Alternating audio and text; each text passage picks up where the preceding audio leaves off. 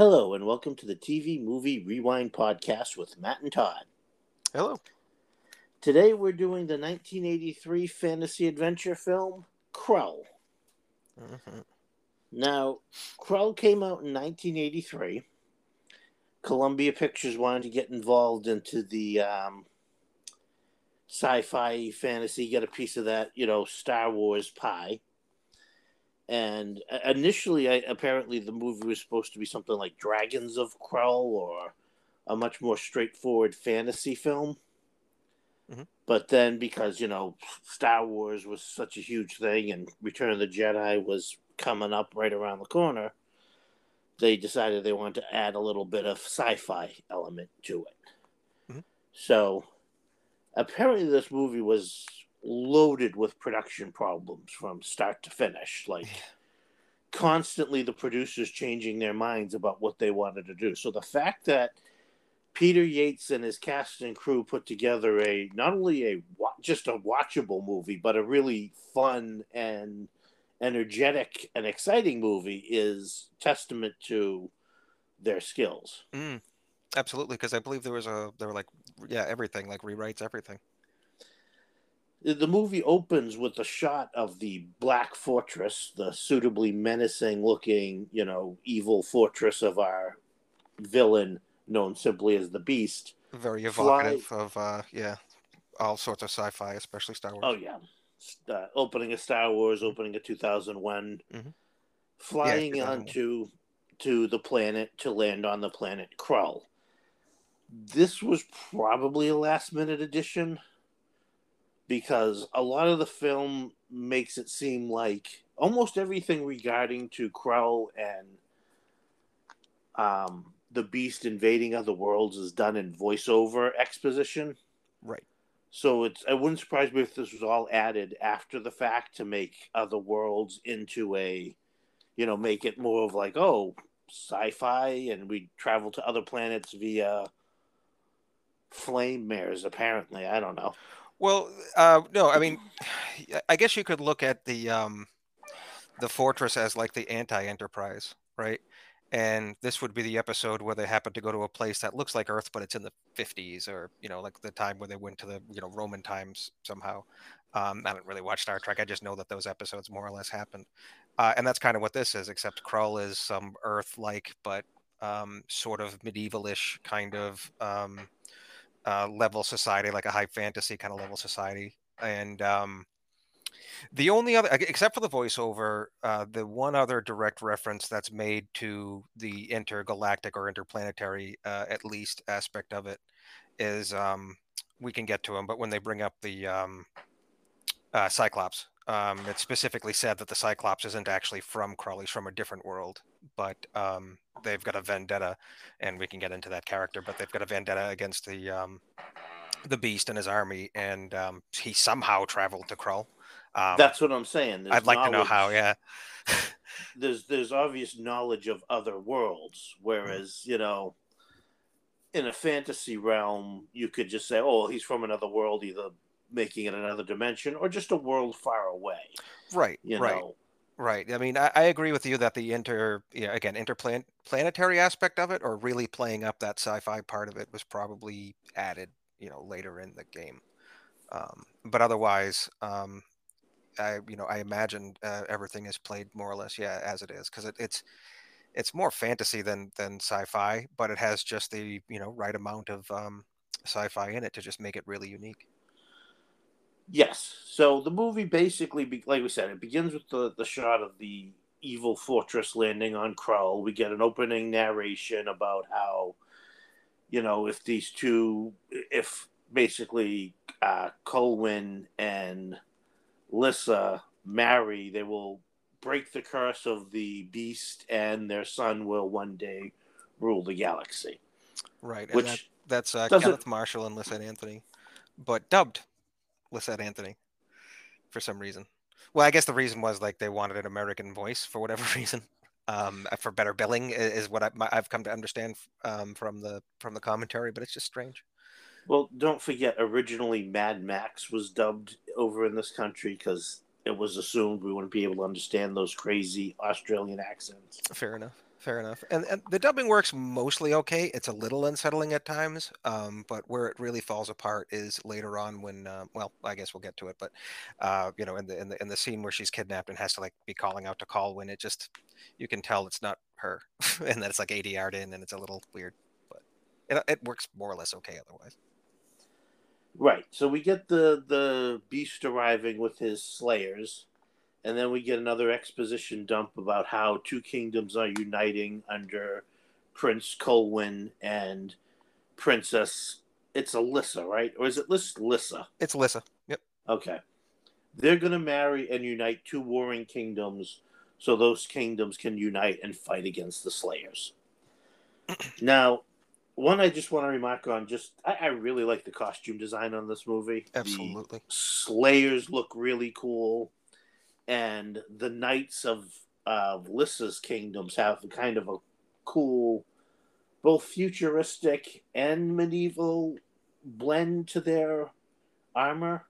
They remind me of like the Imperial Guard in Star Wars, and those are like one of my favorite character designs like ever.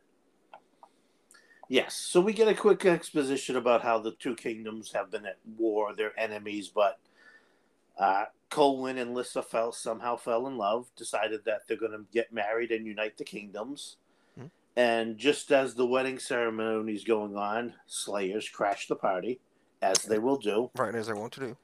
And we get a pretty cool action sequence. And what's really cool is and I forgot this about the Slayers, is the Slayers are actually, I guess, a slug-like being that lives inside almost robotic armor. Right. When they're killed, this thing breaks out of the head of the robot thing and, you know, burrows into the ground, probably to return to get another body or whatever.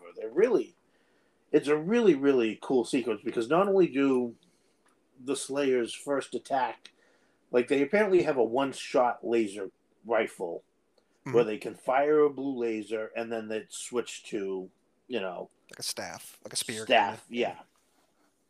And then even then, when they're having the sword fights, there's this red electric discharge whenever, you know, right, there's a connection made. And so Lissa is sent off with some guards to escape out the back while Colwyn and the Kings hold off the Slayers. And Colwyn's got some cool Errol Flynn moments during the battle, as, you know, he's jumping around and swinging across, you know, on a rope and fighting his way. He so looks the part. Everybody does, but he so looks the part in this. He definitely looks the part of a 1940s matinee idol. Yeah, like you couldn't draw a better character than Ken Marshall in this movie. Like I said to you in text, like if I could pick to look like one character ever, like forever, it might be him in this movie. His costume is evocative of like Errol Flynn in Robin Hood. Definitely, yeah. He's got like tights going on, yeah. Or tight pants, anyway. So there's a really great stunt fall where he gets shot and really throws himself down a flight of stairs. Mm. I don't know if they were padded or styrofoam, but it's a really great stunt fall.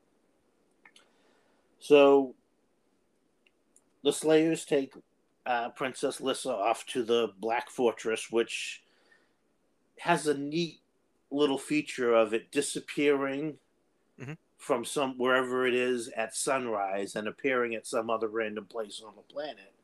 So it's really hard to lay siege to or even infiltrate.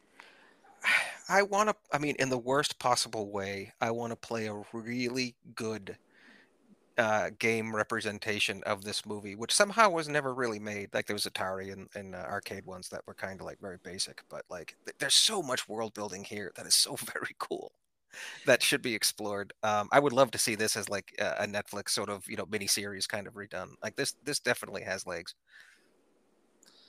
We're introduced to Freddie Jones as Ynir, otherwise known as the Old One, mm-hmm. who will be our Obi-Wan Kenobi for the movie. Right, your requisite old man. Yep. You know, giver of knowledge, sage advice.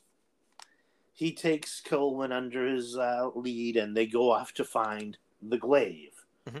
which is, you know, it's in all the advertising. It's this nifty little shuriken type of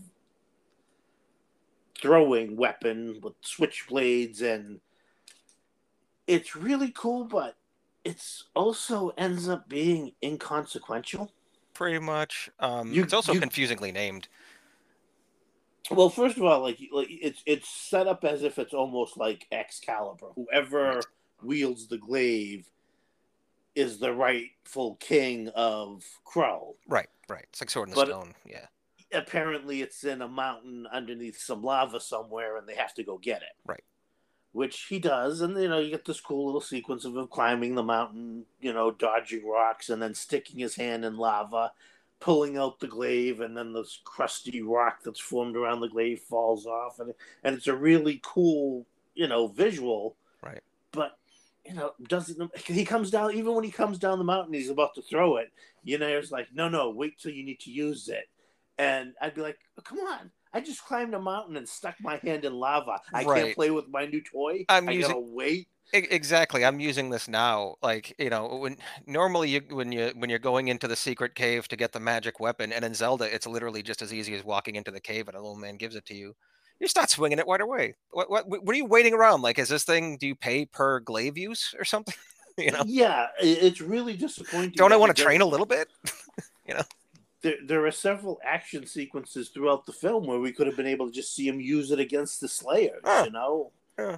It really is just a waste of a rather iconic thing. Absolutely, for as much as they throw it into the movie, and in fact, it's the symbol of Lys's kingdom. Like, it's all over the place, so it's obviously very important. But like, I guess I don't know if it was just I don't know if it was a budget issue. I don't know if it was just they weren't really thinking about it in many of the script rewrites. Maybe they expected the reveal to be way more impressive than it really was. I don't get it either, man. Because when you see that lightsaber in Star Wars, it gets used. When you see the blasters, they get used. So yeah, I don't get it. It wouldn't surprise me if it just got lost in the rewrites. Right, right. I think someone just forgot to say, "Hey, maybe we should use this thing." Because you're right, there doesn't seem to be any explicable reason not to, or because they certainly don't say why. It's not like, "Oh, you'll die if you use it too much, or it'll drive you insane, like the dark side or something." No, it's just he just kind of pockets it for a while and forgets about it, like the health potion in some RPG that you suddenly remember at the last second. So here our two main protagonists begin on their quest and basically they start again, like in Star Wars, meeting new characters and building their army. Yes. The first they meet is Ergo the Magnificent. Yep. Who is a short in stature, narrow in vision, so on. Yep. No. Short in stature, tall in power, narrow in purpose, but wide in vision. Right. And he's I don't know. He really mostly what he does is shape changing. Yep. He's comic relief. He's good comic relief, not annoying comic relief. He's great. Which is great, and you recognize him from Willy Wonka and the Chocolate Factory. Yes, he's Charlie's teacher. I don't know which class it was, but right. There's a great the animation of him turning into a goose is really well done. Yeah, but it obviously cost a lot because every other transformation will happen off screen. Right. He'll walk around a tree and come out as a dog, or you'll hear the sound effect in there. But it must have cost him a lot to do that initial effect. Mm-hmm. Then they meet Torquil and his bands of rakes, rogues, and rapscallions, which include Liam Neeson and Robbie Coltrane in very early roles. Yep. And, they sign on because, even though we know they escaped prisoners because they're wearing manacles and shackles, mm-hmm. At one point during their brief confrontation when they first try to, I guess, rob Colwyn, he's, basically states, "I never kill a man unless I have to." So these guys are thieves and criminals, but they're not evil. Right. So they join up. They then meet. Well, they're going to go see the Seer. Right. Or the Emerald Seer, because he will be able to predict where the fortress will transport to next, so they can storm it and rescue Lissa. Mhm. Along the way, Ergo encounters the Cyclops, which, as we mentioned, was from another world. They have an ancient grudge against the Beast because they traded one of their eyes to see the future. Mhm. But, the Beast, scammed them and took one of their eyes, and the only future they're allowed to see is the time of their own death. Which is, one of the very ways this movie goes early 80s, but also kind of for kids, where it just goes really dark. Like it's a fun movie, but it also gets pretty kind of, dark. And that's really dark, man. Again, we see no money was wasted on makeup effects because the one eye effect on this Cyclops is really well done. Mm-hmm. I mean, they even made it so it could blink. Right. It looks like That's a real convincing. eye. Yeah. Although I guess the actor pretty much had to stumble around near blind half the time in this prosthetics. Yeah. They're very convincing prosthetics, yeah. I can't So imagine that was comfy. they go see the seer. They meet the seer, and the seer has a little boy named Titch, who I guess is an apprentice or whatever. And they join the quest, only for the seer to be murdered and replaced by a changeling so that the seer can murder Colwyn. In a really cool scene. Oh, the murder death, scene's really cool. The death of the changeling is, again, it's a gruesome and really well done effect. You don't really see that type of gruesomeness anymore. No, and especially not in a film like this. Again, like this movie, it's kind of like Beastmaster in that it can get light because it's ultimately fantasy and it wants you to be entertained, but it also gets pretty dark. Like it shows you how also real that world is, or at least how dangerous it's supposed to be. So at this point, the Cyclops joins their cause, and they go off to. They decide the only way they're going to be able to find the fortress now is to go see the Widow of the Web. Another iconic scene. And boy, is it creepy, because Ynir, the old one, basically knows he's going off to his fate. Everybody, Torquil saying nobody's ever gone into the web and returned alive. I guess some have gone into the web and returned dead, but right. None have gone off and returned alive. Right. So he goes in, and there's this giant albino spider that's kind of chasing him around. Yeah, it's like a crystal. It's like a crystal spider. It's wicked cool. Ynir and the Yes, I'm from New England. I said wicked cool. Go ahead. Sorry. Ynir and the Widow of the Web have a history, and he's able to pass through safely, but to get back, she has this hourglass in which she can turn over, and while the sand is falling, the giant spider is paused. Although I gotta say, just as the sand's running out, you see the spider move forward. Sand hadn't run out yet, so I want to call false start on the spider and give Ynir an extra 10 yards to get out of there. Yeah, that's fair. That's fair. Spider cheated. In order for him to Lissa's able to find out where it turns out the Widow of the Web's real name is also Lissa, which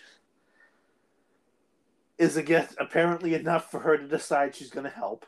Yeah. It's amazing how a person's name can change the plot of a movie, isn't it? Right. And it's not even a demonic possession one. Or whether it's Lissa or Martha or... Yeah, Martha. Yeah, right. So she decides she's going to help, but the only way Ynir is going to be able to get back out is she breaks open the hourglass and gives him the sand. The sand will allow him to escape, but it is constantly falling out of his hand. Right. And as soon as the last grain of sand falls out of his hand, he's going to die. Right. This also costs the Widow of the Web her life because the giant spider attacks her little home in the middle of the web. Right. Ynir runs back to the camp where they're waiting for him, announces that the Black Fortress is going to appear in the Iron Desert tomorrow morning, and then he dies. Right. Now, Here is where I would normally hit the escape key and just reload the last save and try it again. In most circumstances, because again, this movie is among the most.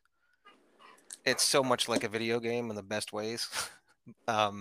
Of any movie I've seen, and that's all I can think of is just how badly I want to like explore this world more. It is one thing after another, one mission followed by another mission, Yep. and you have to find something and accomplish something in order to unlock the next level. Absolutely, it's the best kind of fantasy. It's the best kind of fantasy for me is the kind that sounds like it's being told by a excited 5-year-old, where it's just everything's and then and then and then, and it just gets cooler and cooler. And that there's obviously this vast world surrounding him where all these other stories, but we don't have time to get all those stories. Yeah, yeah. I mean, there's obviously a bigger story between Ynir and the Widow of the Web and the whole web thing itself, but we never get that. It's just a set piece to explain how they're going to find the Black Fortress. Right, and it's a reasonably long movie too, at just about 2 hours. Now, it doesn't feel it. No, it doesn't. It doesn't. But I guess what I'm saying is if they had explored much more, maybe it would have. I don't know. Yeah, this movie really feels like it's just over an hour. Mm-hmm.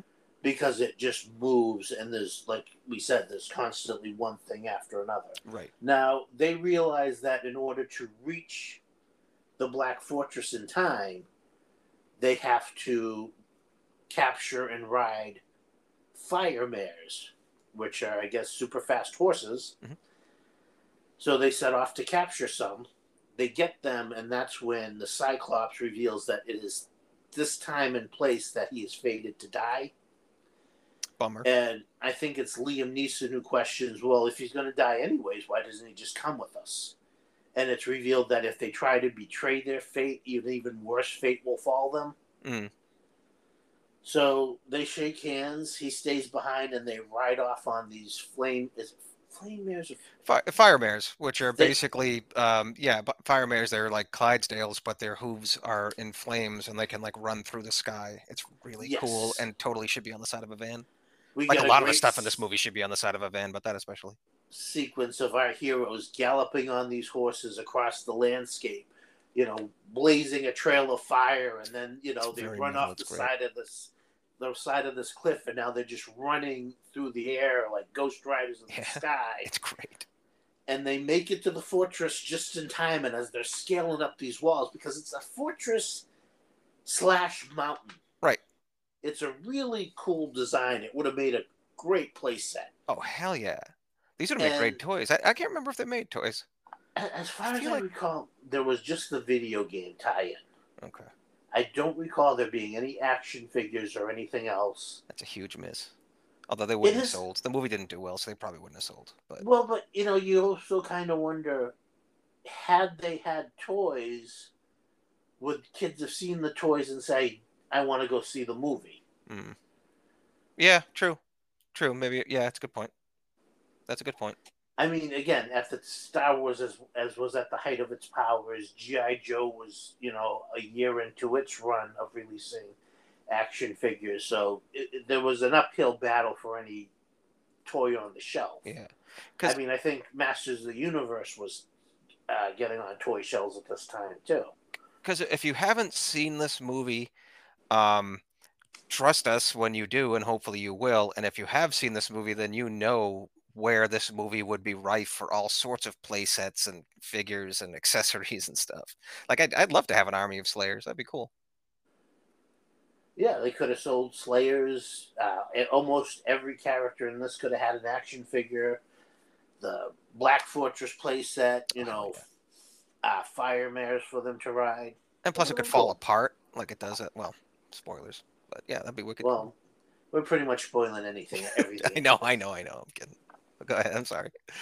So as they're climbing up to get inside, they're attacked by Slayers as these windows open for the Slayers to shoot down at them. Mm-hmm. And they're pinned down, and they only got a few more seconds really to get inside before the fortress disappears from underneath them and ends up at some other point in the planet. And that's when they see the Cyclops has indeed followed them. He goes running up, and he's taking hits, but they're not slowing him down. And he basically, you know, protects them to help them get inside, but he's caught in the door as it's closing and is crushed to death. Yeah. Again, the movie just sometimes it doesn't want to pull punches. It's like this is a fun sci-fi movie, and look at all the fun sci-fi stuff, and then yeah, there's some really dark imagery in here, and sure enough, they crushed that poor Cyclops. Rel is his name. We will remember his name.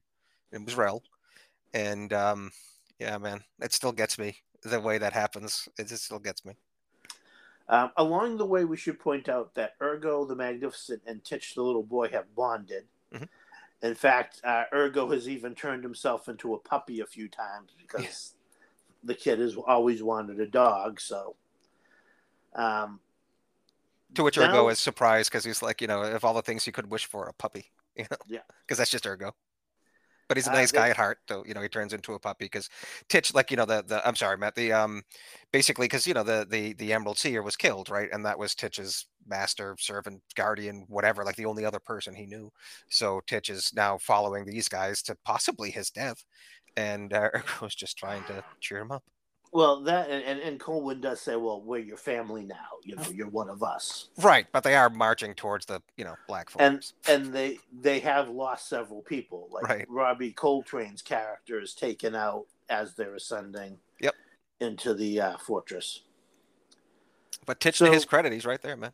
Yeah, Titch isn't really afraid. No, I mean he understands what's at stake, sadly, but he does, So they get into the fortress and they encounter all sorts of pitfalls. The floor opens up beneath them, separating Ergo and Titch. Colwyn finds his way into, I guess, the central chamber where Lyssa's being held. Right. And it's not really, I don't know why at this point that Turquil and the two other men remaining go off on their own. Yeah, I guess it's for distraction, or maybe in case Lyssa's not there. I'm not really sure either. Or maybe it's to clear out the to give the Slayer somewhere else to go, so Colwyn doesn't have to deal with as many. At least that's always been my guess. So they end up falling into a death trap. Mm-hmm. One of them is killed while spikes are coming out of the wall, leaving Turquil and the youngest of the rogue band. And Ergo and Titch are surrounded by Slayers, and Ergo turns into a tiger and starts taking out Slayers. Yeah, which is pretty cool. Go Ergo. Even the Slayers want no part of this tiger because you see them charging in, and then he turns, and then they stop backing up. Like, well, okay, we didn't know there was a tiger in there. Right. We may be Slayers, but we ain't messing with the tiger. Right. So now we get the final battle between Colwyn and the Beast, who we don't really. They must not have been confident about the design of the Beast because he's only seen out of focus. Yeah, and in an almost Picasso-like manner, and the Beast is already not human, so we're not even 100% sure what he looks like. But sometimes when you see him, is like his mouth is all like over next to his eye. It's all sort of weird. And it's almost like he's part of the fortress itself because all through the film where we see sequences of Lyssa at the fortress, wherever she's standing or walking through, she's either standing in what looks like a giant eye or in the palm of a curled, clawed hand, or walking down a corridor that looks like it's a rib cage and a spine. To be fair, like it's all entirely nonsensical, but super cool and surreal, and I wouldn't change it. Well, I don't get it, but it's awesome. It's like he's in her mind almost. It's weird.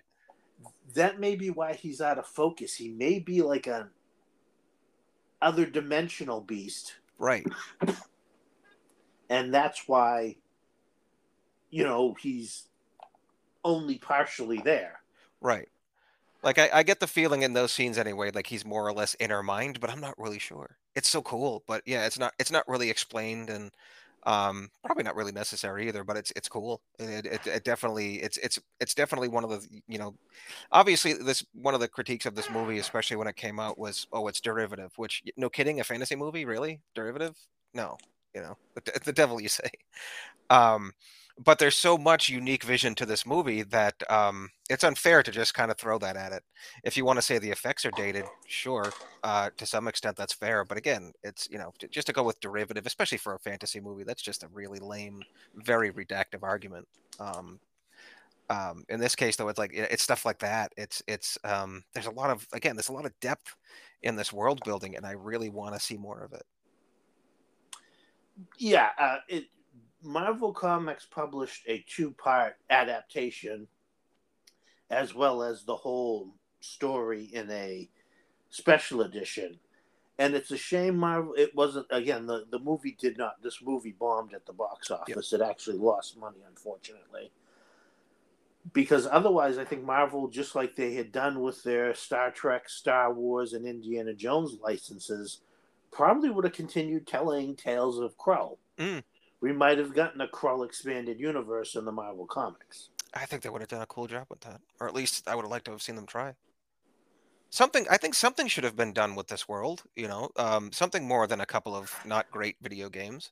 I'm sure they had planned on doing sequels as well. It just, you know, there was no financial justification to keep it going. Yeah. So anyways, back to the end boss here. Yes, so we've got the final battle, and Colwyn finally busts out the glaive, starts taking out Slayers, starts, you know, fighting with the beast with it, and he gets it stuck in the beast, because he's controlling it also kind of telekinetically. Right. You know, he throws it, and he kind of can guide it around. With his arrow. Yeah, so it gets stuck in the beast, and he goes to grab it, and the beast gets back up, and now you're like, so the glaive isn't even enough to kill the beast. Right. And as it turns out, that's not what they needed anyways. What they needed was, let's face it, they did it all with the power of love. That's right. That's right. And what I like about this, though, is it does explain, I mean, I had nothing against Lisette Anthony. She's lovely. She's got the most gorgeous eyes you will ever see on anybody ever. She's quite attractive, but the reason the beast needed her was because the only thing standing between him and the domination of Krull was the love between Colwyn and Lyssa. Mm-hmm. And they combine that love into the flames of passion, let's call it. Right. And Colwyn is able to shoot flames out of his hand and destroy the beast and start bringing down the Black Fortress all around them. Right. So with that, we get the finale of the film of all our heroes reuniting and trying to escape the fortress as it collapses down around them. Or up. Well, it's collapsing down on them, but once they're out, it is going up into space. It's really weird, which again shows how this is probably like an interdimensional nexus. Mm-hmm. It doesn't really matter because it's all fantasy, and once you're this deep into fantasy, you either have to accept it or not. Of course. So by the end of it, it's Colwyn and Lyssa, Titch and Ergo, Torquil, and I forget the other guy's name, but they basically, they've escaped, and I should have mentioned this earlier. One of the reasons Torquil acknowledges that Colwyn is the king is because Colwyn is holding the key to the manacles that they have attached to them from where they escaped as prisoners. Right. And only the king and the Lord Marshal has those keys, and he doesn't look like the Lord Marshal. Yes. And then at the end, he gives him the key and says, keep it. And Torquil goes, but only the king and the Lord Marshal hold these keys. And yeah, you get it, Torquil? Right. So they all go off to rebuild the kingdom, and they're going to have Lyssa and Colwyn are going to have the son that will grow up to rule the galaxy, and they lived happily ever after. The end. And you're right, it is a shame we never really got more.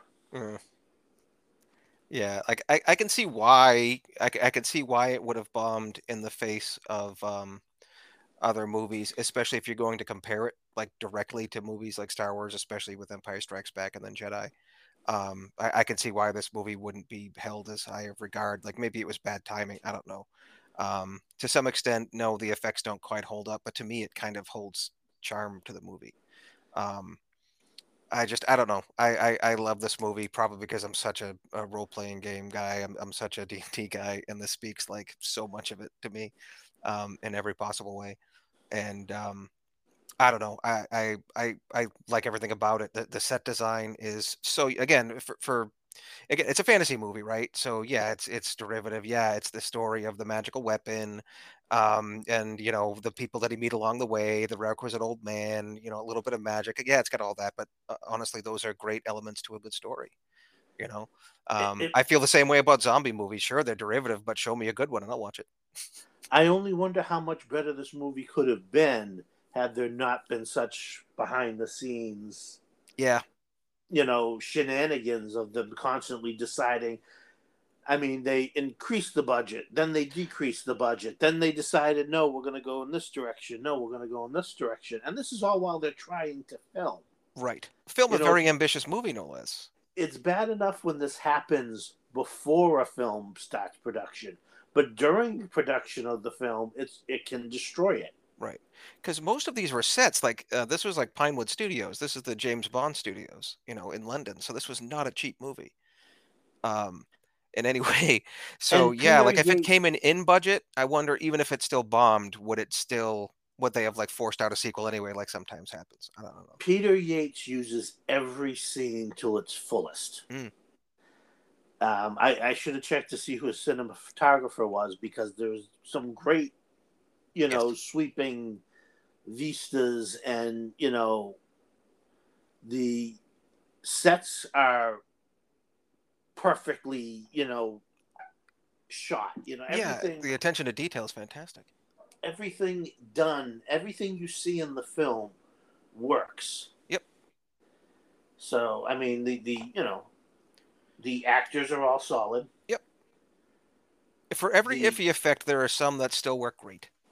But even again, at best, the effects are not quite spectacular, but they're all reasonable effects. Sure, especially in 1983 on like a TV.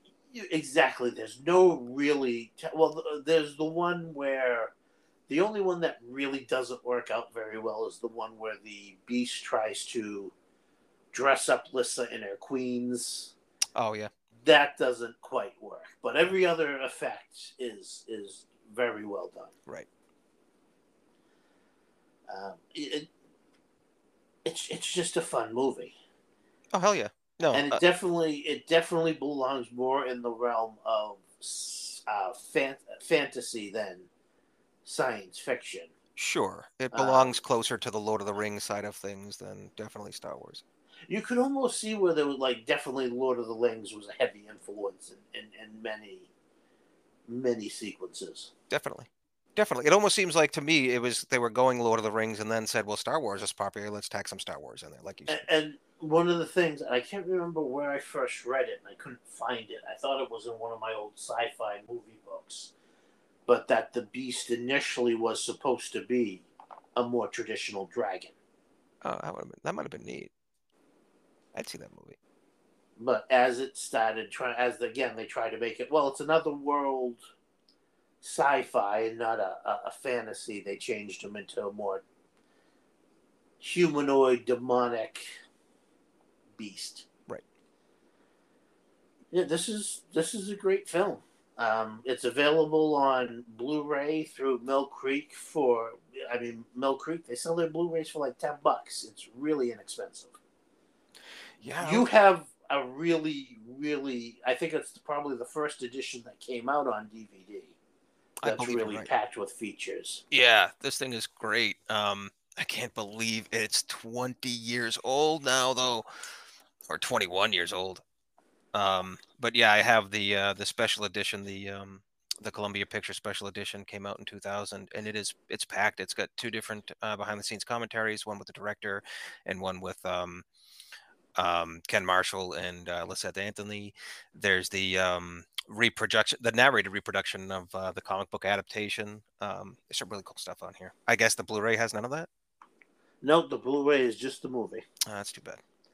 I got that cool slipcase that makes it look like it's an old VHS copy, but which is a really neat effect. I have that on my Beverly Hills Cop set, and unfortunately that's all it is, but it's neat.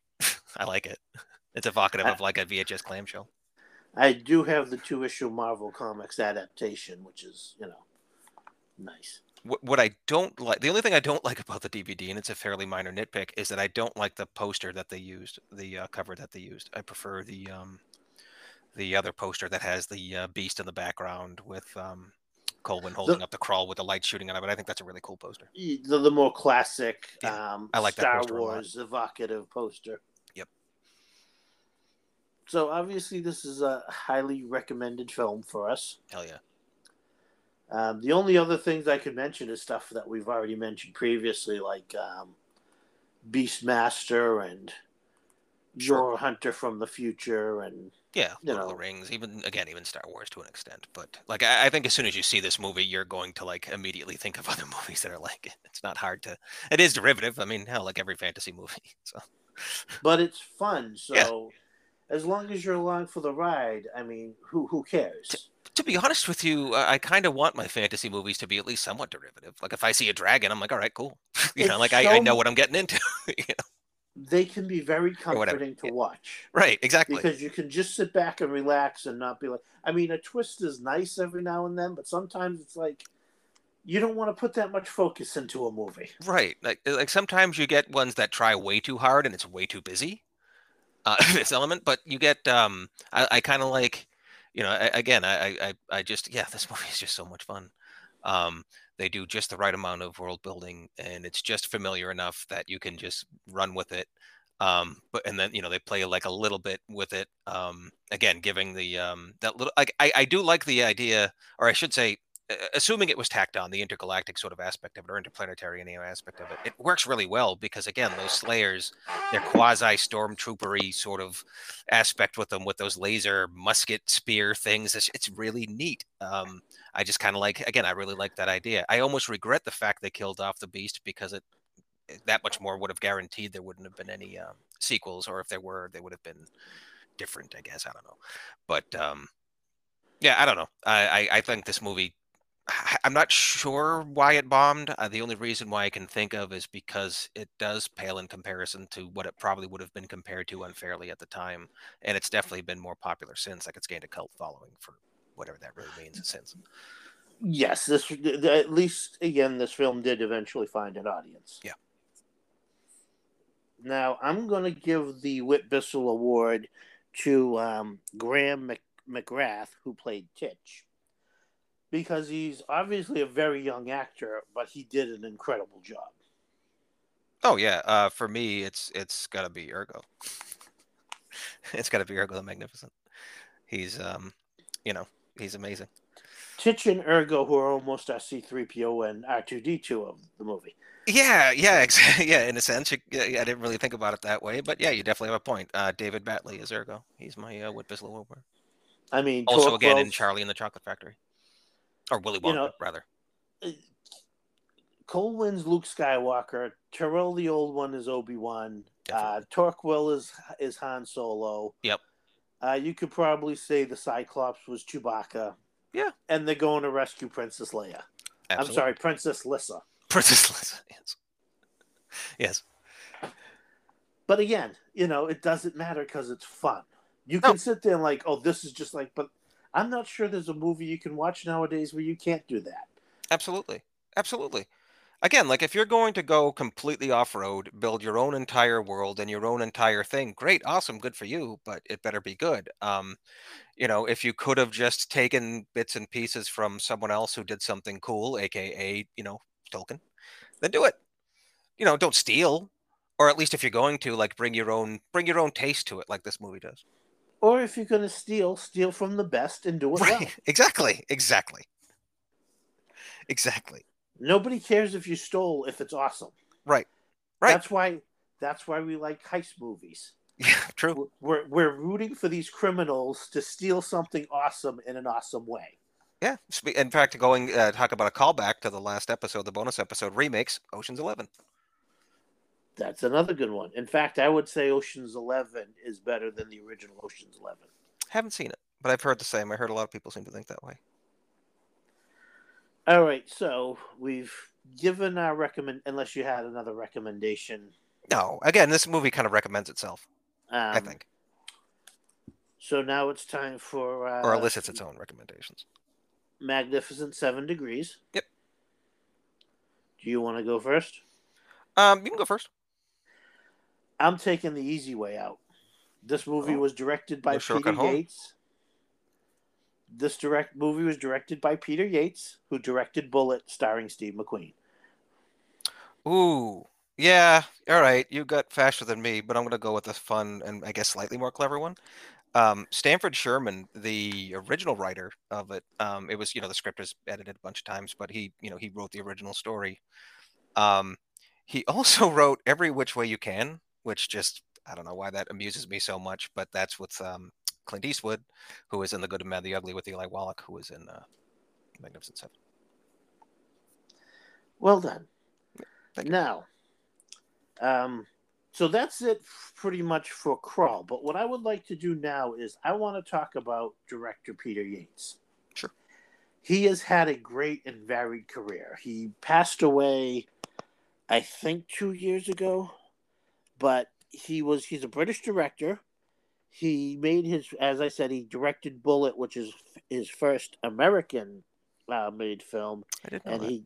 He got that based on a movie he had directed previously called Robbery, and I guess there was a really good chase scene in The Robbery, and that's why Steve McQueen recommended him to direct Bullitt.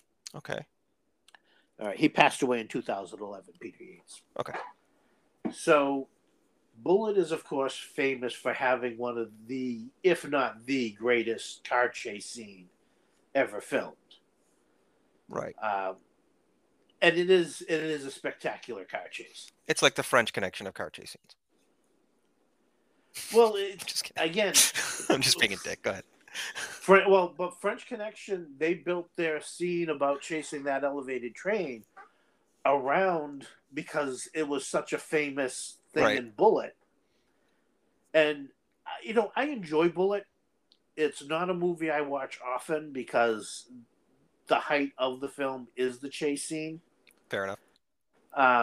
It's Bullitt is based on a real life cop whose name again escapes me at the moment, but it's basically the same cop that inspired Dirty Harry.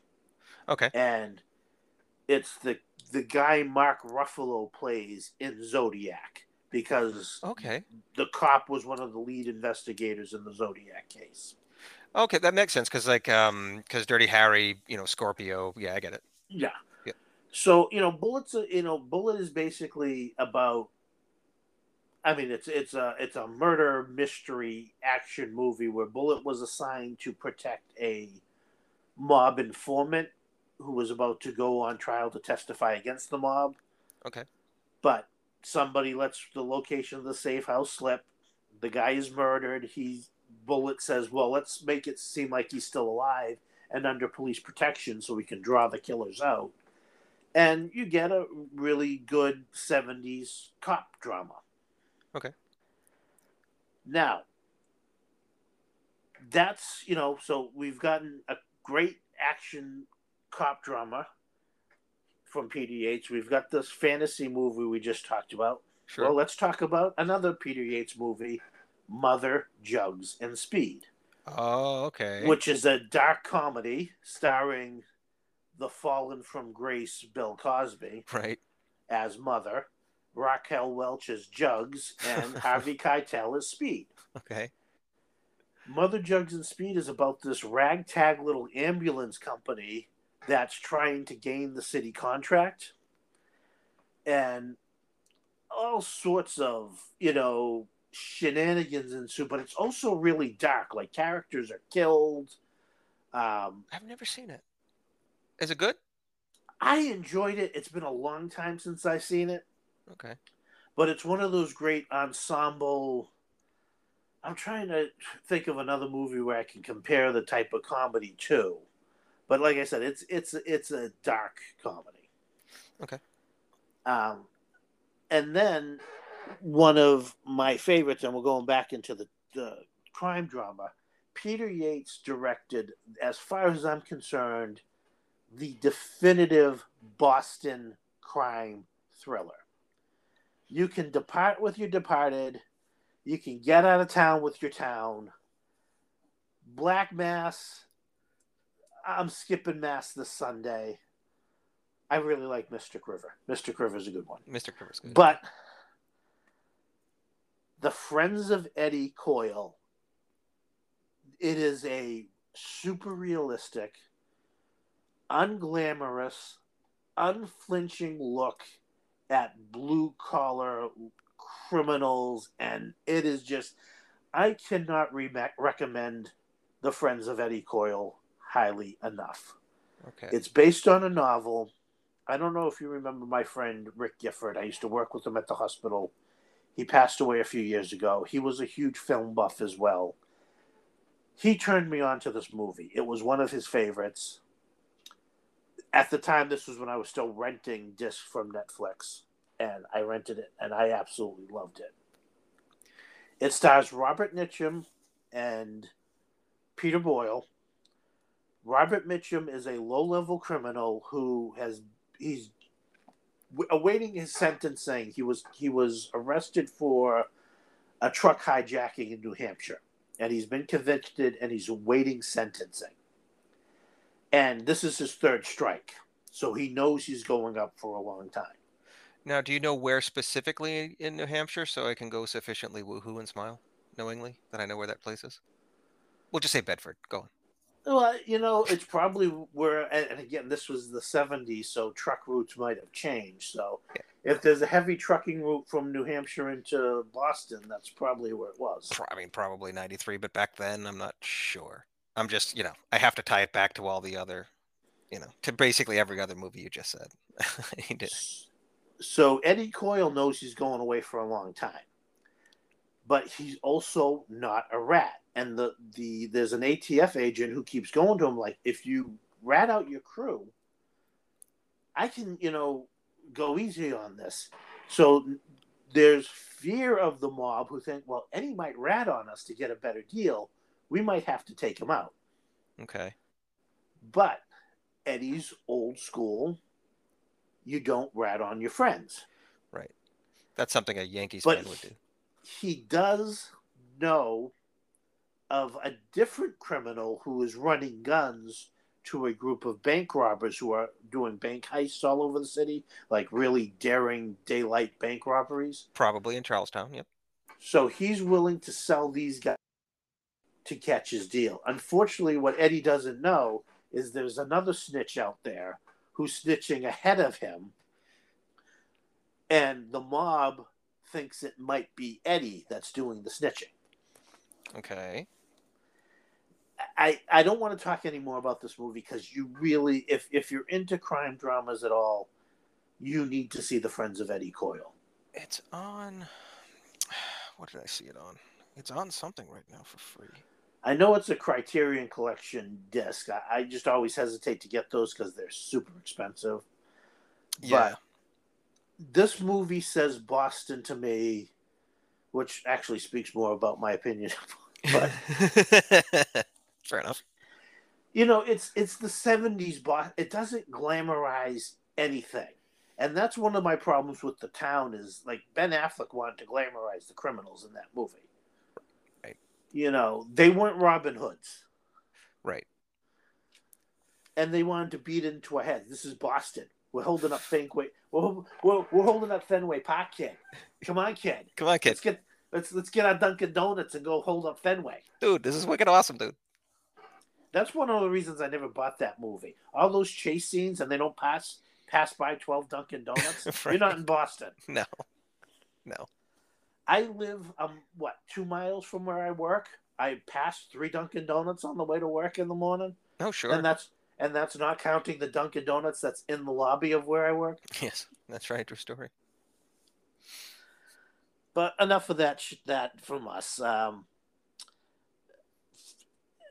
Friends of Eddie Coyle, see it. Crow, it's see all, it. Friends of Eddie Coyle is on free on Pluto right now. Free on Pluto? Yeah. Good deal. Cool. Yeah. All right, you got anything else you want to say? Not really, except that going back very quickly to the bonus episode for anyone who listened, and hopefully this will turn out the same. I hope everybody likes the newer audio quality because I wasn't super pleased with how it was coming across before either. So hopefully this turns a new page of much easier to hear from me audio. Yes, new and improved audio, but no improvement into the actual show itself. I'm still a rambling idiot, but now you can hear me clearly ramble like an idiot. Just two idiots yammering on about movies. Right. But we want to thank you for joining us. Absolutely. Thank you, everybody who is listening. And it's really cool that there are people listening. Like I said to Matt when we started this, and like he mentioned almost every time, like we do this because we just enjoy doing it. And I said if there was literally one other person listening, I'd keep doing it. So that's fantastic. Thank you very much. Just a reminder, you can find us on Facebook at TV/Movie Rewind Asylum. Yep. And on Instagram at TV/Movie Rewind Podcast under Movie Matt Stories. One word. Yep. Thanks for joining us, and we hope to have you back next time. Thank you, everyone.